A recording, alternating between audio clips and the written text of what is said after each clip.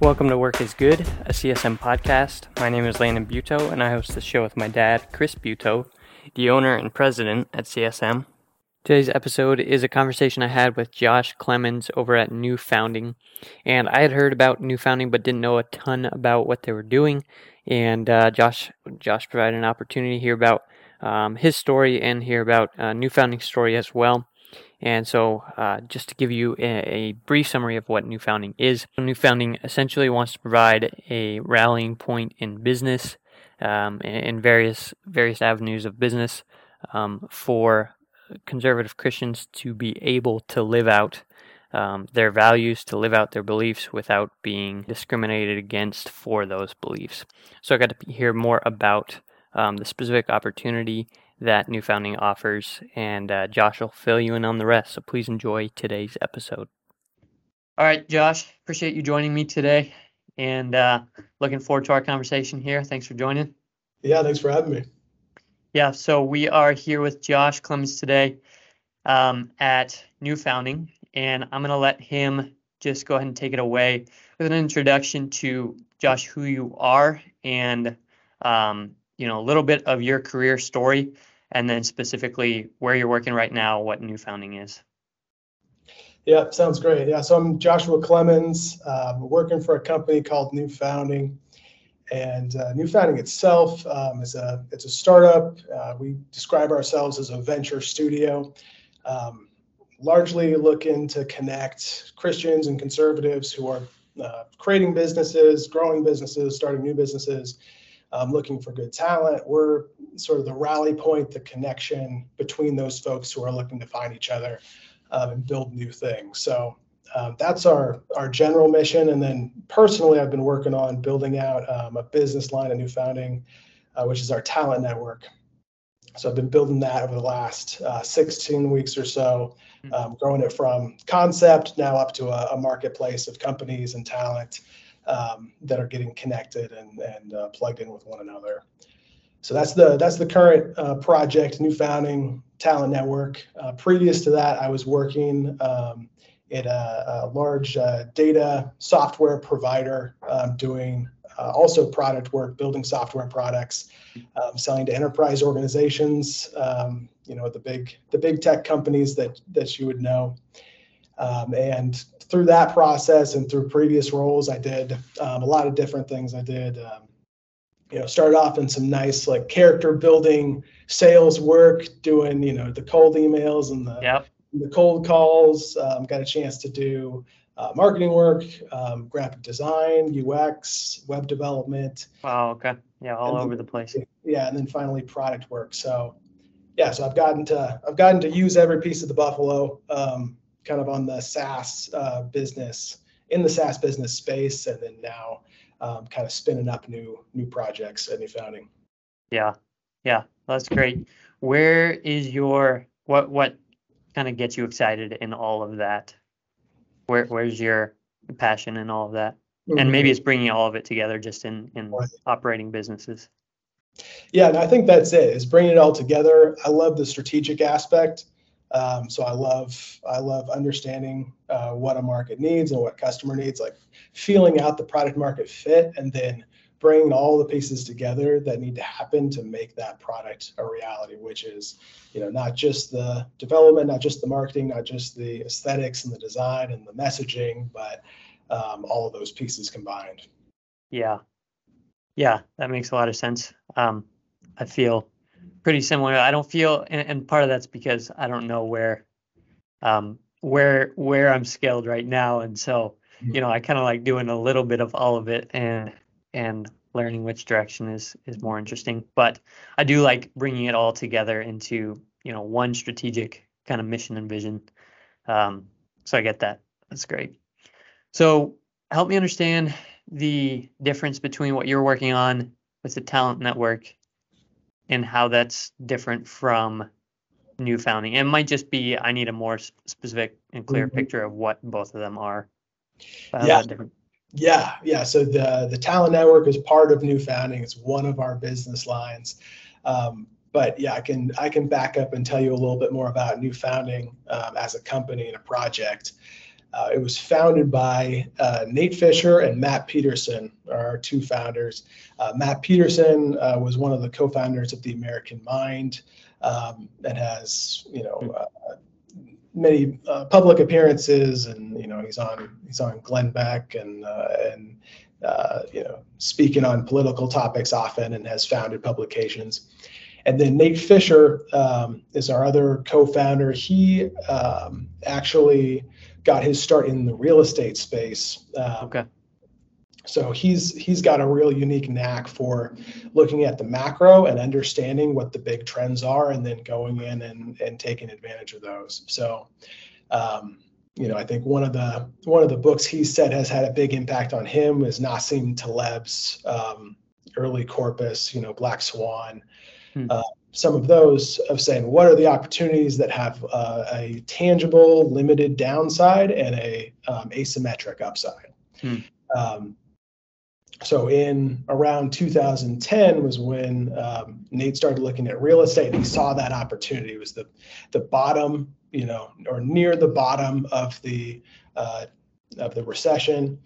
And he and a partner raised money and then went and started purchasing distressed assets in Florida and Texas. And as we all know, since then, those that was a very smart thing to be in. And so that's great. So he worked with that organization and eventually sold it, and then has worked more in tech startups since then. Okay. But that's another the trend that he's seen is just a decay of trust across not just the tech space, but across the country of trust in institutions and platforms and technology that we use is just going down, down, down, down. And there are two big things, two opportunities. One, to create more trusted systems and more trusted products to replace the current ecosystem. And two, for people who are conservatives and Christians, people who are maybe working in an environment where there's a lot of social activism, maybe in a big company, a lot of social activism. There are things being pushed that are like directly opposed to their values, and they're looking for different projects to work on with like-minded people. There's also an opportunity to be the rally point for those folks and give them a way to connect with other people who are looking to build the same sort of things. Sure. Yeah. So that, I guess that's where I'm a little unclear. What is the rallying point? What are you bringing to actually bring those people together? You have those people with that shared mission, that shared story. What is that thing that brings them together? Yeah, good question. So one interesting aspect, I think this is something you guys are probably doing well with your project, is media is now such a critical piece of doing anything. And so media has been our first step into creating that rally point, because you need visibility. Once you have visibility and you have eyeballs on a project and on what you're doing, then you can rally those people to go execute. So so we have multiple publications that we started with in the early days as a commercial publication and a tech publication. Okay. And then by advertising through those and through on Twitter and other places, now we've attracted people who are actually interested in building companies and projects that we help grow. So, for instance, because we had established that reach, that media reach early, our founder Nate was able to go on Twitter and say, "Hey, I want to start a new based a WeWork style project in Dallas of conservative, like-minded folks." And because of the reach, he got all sorts of people who messaged him back and said, "Hey, we're interested in doing this. We'd like to be a part of it." And now there's funding for it. There's people who are looking to purchase buildings. So all the pieces came together because of that audience. Okay. So you're primarily, and correct me, are you primarily serving businesses then? Yeah. So primarily businesses. I think, at this point, it's Investors and founders would be one group. So investors who are looking for projects and founders who are looking to get funding for a new project. Okay. We're connecting those people. We're also connecting businesses and talent. Okay. We've got a lot of businesses that we work with who are hiring, and we're sending them new talent and placing people for them. Okay. And then the third aspect is just pre-existing businesses who need help with growth, or they need advising help, consulting. We've got some of those businesses in our accelerator program, and we're helping grow them and expand their business. Okay. So kind of a consulting services and funding related services and networking services, kind of hodgepodge there. Okay. Yeah, exactly. Okay. And then where is your talent network fitting into that? Yeah, so the talent network was one of the first main pieces of that we established back in November, and said, hey, we're helping. It's something we had done a little bit organically before, of saying, hey, we're, because of our position in the space, we're talking to a lot of companies and a lot of people, and those people and companies would come to us and say, hey, I'm looking for a good company to work for, or I'm looking for good people to hire. And so we were just doing that organically, connecting those people and getting them jobs and hires. Because you ran with both parties. Right. Just because we were in the weeds with those folks anyways. And then we started in November. It was when we actually created an actual system for it and made it an actual business to say, we can do this for a few people, 1 or 2 people a month if we're just doing it on the side. But if we make it an actual business, then we can do it for thousands of people. Gotcha. Okay. So it's help me put it in a box here. Is it more job board or social network or a combination? Yeah, I would call it more on the social network side, but the label I would give it is placement, talent placement. Okay. So a job board, a company comes in and they rent space on a website, and they pay the website a regular amount to just put it on the billboard, put their job posting up, and they see what they get. We're a placement service, and so we get paid on a commission basis when the company makes a good hire. So a company will come to us and say, this is who we're looking for, and we'll go through our network, our talent pool, and our extended network, and say, okay, we know 3 people who would be a really good fit for this role. And so we'll then give them personal introductions to the company and say, so-and-so, this is so-and-so, I think you should talk because of this. And then they'll interview those candidates, and then when they hire them, they'll pay a fee to New Founding for that hire. Okay. So if I had a friend who was looking for a job, they would come to you and just get connected with you and be in your network, and then you would know when opportunities pop up for them and then make the connection there. Right. Yeah. Gotcha. Great. Cool. Well, one thing we talked about before is, as part of what you guys are doing is you've been involved in and seen several recent startups, probably with just I would guess prompted by similar stories of, wanting to be able to be in an environment that they can actually live out their values and not have to live out and support values that are not their own. What have you seen? What are some stories that have come up? What are some of the companies that you've seen, and some of those recent startups? Mm-hmm. Yeah, I mean, thinking about what has worked and what hasn't, and it's been fun to be part of New Founding because it is really just a course in how startups work and what works and what doesn't. Is there a range of like industries that come to you, or is it anything and everything?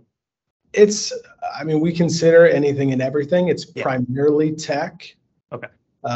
primarily tech, but also, especially on the talent side, we service, finance, law, media. Sure. And that's obviously less of a startup space. Those are established companies we're helping out.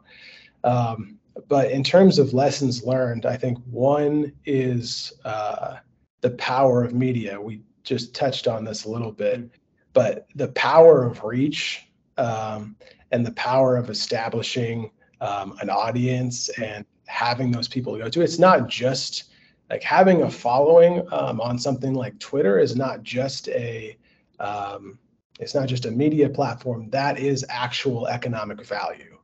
Like building a following has economic value. For instance, if you built an email list, you could actually sell that email list. There's real economic value there. Yeah. And that's the media, and your following is your leverage to actually execute on a concept. So, which is very much backwards from a traditional mindset where you'd say, I'm going to start a business, I'm going to get the product, I'm going to build the business, and then I'm going to spin up a marketing department and we're gonna market the thing. Whereas now you can really in a lot of ways do the opposite. If you're able to, if you have reach, you can create a business that will serve that audience. You can create the audience first, you can create the customer first, and then the product served to them. So, for instance, I saw a venture capital fund actually, where it originally was a guy who had a YouTube channel, and he had a YouTube channel about finance and about startups. Yeah. And he had a huge YouTube following. And because he had the following, he started to get deal flow of people sending him startup ideas.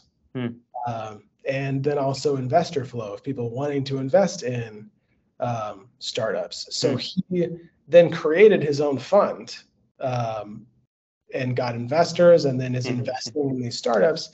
And so that's a really interesting way to go about it, which wouldn't have been the case 100 years ago, that you could start a media content machine and then have that turn into a capital allocation venture capital firm.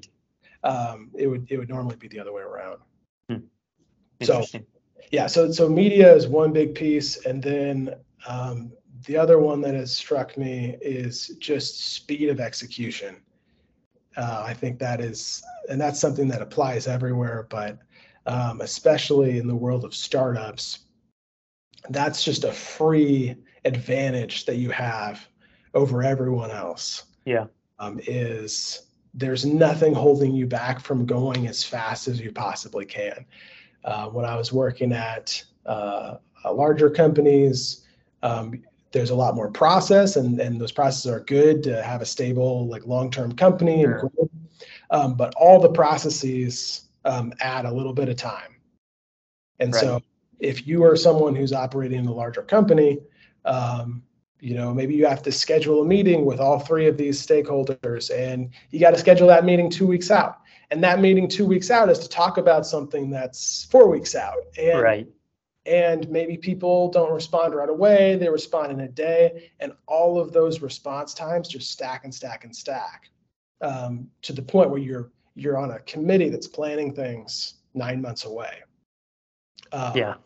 Versus as a startup, you have the chance to ideally be in the room with just a few other people, and everything, all the communication can happen right away and can happen instantly, and you can launch something in days or weeks that would take months if you had slower communication and slower execution. Yeah, it makes sense. And is there a balance there that you've seen in terms of decision making and planning? And obviously you hear the catchphrase, what is it? Good, perfect is the enemy of done, or good. Or I'm butchering that, but where is there an in between, or is it just in that world, in business, especially when you're trying new things, execution is the main, the highest valuable thing you can bring? Yeah, that's a good question. I mean, I think so. There's the saying, you can't steer a parked car. And I think that applies here too, where once you're actually executing, then you have feedback and you can actually write based on that. Versus if you were just to sit in a dark room with your brain and think it all the way out, it might never actually get to the execution stage. So yeah, I mean, I would lean towards the execution on that. Yeah, makes sense. And one quick question back to your, comment about media. What of those? Where's the value there that you've seen? Is there a consistent trend of people having a real high quality like production value setup, and that's that they go heavily on that, or they're just Mr. Consistent, or what's a common value that you've seen between people that have built an audience successfully, especially as a startup where you're not you don't have a long customer list that you're just attracting? Yeah, I think two things. One, and this gets actually back to the execution question, is getting things out right away, getting things out as fast as you can, shipping things as you'd say in the software space has a huge impact. And I think for both for getting out content and media and just for making everyday decisions, if you actually stop and think about it, you know what the right thing to do is 99% of the time. Right then, like if you get a message from a client or someone asks you a question, 99% of the time you already know what needs to happen to follow up on that thing. It might be uncomfortable or it might be a difficult decision, and it might make you feel better to take a day to think about it or to wait to respond. But most of the time, you know what it's going to be. The vast majority of the time, you're not actually adding any value by waiting. So that's one piece. I mean, sometimes it does, but most of the time it does not. So from the media perspective, being able to, when you have content that you want to get out there, to ship it right away and just get it out is important. And part of that is just getting over yourself as a person. If you're posting under a personal account or even as a business, and saying, hey, it's more important that people see this than that every single thing be absolutely flawless. And the counterpart to that, I think the ditch on the other side of the road, which, if you're familiar with all the Gary Vee folks and the whole 100 pieces of content a day mentality, that's the other ditch of saying, I'm just going to spin. It doesn't even matter what it is. I'm going to take a picture of my shoes. I'm going to take a picture of me drinking a glass of water at my desk, and it's just content. I'm throwing it out there. And the missing piece there is those people are forgetting to focus on what's good for my audience, like what's good for my customers and the people that are you bringing value. Yeah, you're bringing value. And I would say I think there's probably a ditch on that side, even with the Gary Vee true ethic, but I would say he focuses heavily on, I think people miss that from him sometimes, is he's just saying pump it out, and you're gonna have to put a ton of time in because it needs to be valuable, But I think it's very easy to look at his stuff, and we've been there as a company. I've been there, looking at his stuff and saying, okay, I guess just whatever, we just got to get stuff out there. So and I think that's probably an area I need to address is, I think in terms of content itself, we work at it, but I don't have really an eye for the production value side of things and the, camera and all the details on that. So that's probably an area I can improve value in. So that's a helpful reminder for sure. Yeah, I know. I think of George Gilder has a line. He's got a book called Knowledge and Power, and he's got a line in there where he's describing what true capitalism or what a good economy is like, and he describes it as a competition in giving, which is, I think, a nice way to think about it. Yeah. And helpful even to think about in terms of content is Right. Always being focused on what you're giving the audience with that piece of content. Yeah, it's funny how a simple thing like that can frame it really well for you. Like, even just as you're saying that, that's just kind of a reset for me of, okay, it's pretty simple. Are we giving, and are we providing value for people? Yeah, it's great. Well, I'll let you wrap up. Our thesis, our title of the show is Work is Good.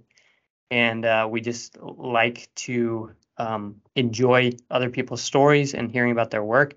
And the idea there is not just the products from work, not just the money that comes in, not just, but the toil itself is good. And so in closing, is there something that comes to mind for you of, where is the joy in your toil? How do you see that all come together in kind of your daily in the weeds? What gives you joy in your work? Mm-hmm.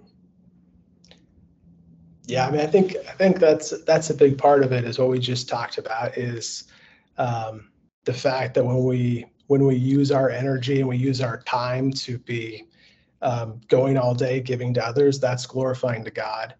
And on a larger level, by building businesses, we're creating the entire community and ecosystem that should exist. So that's part of it. And I think just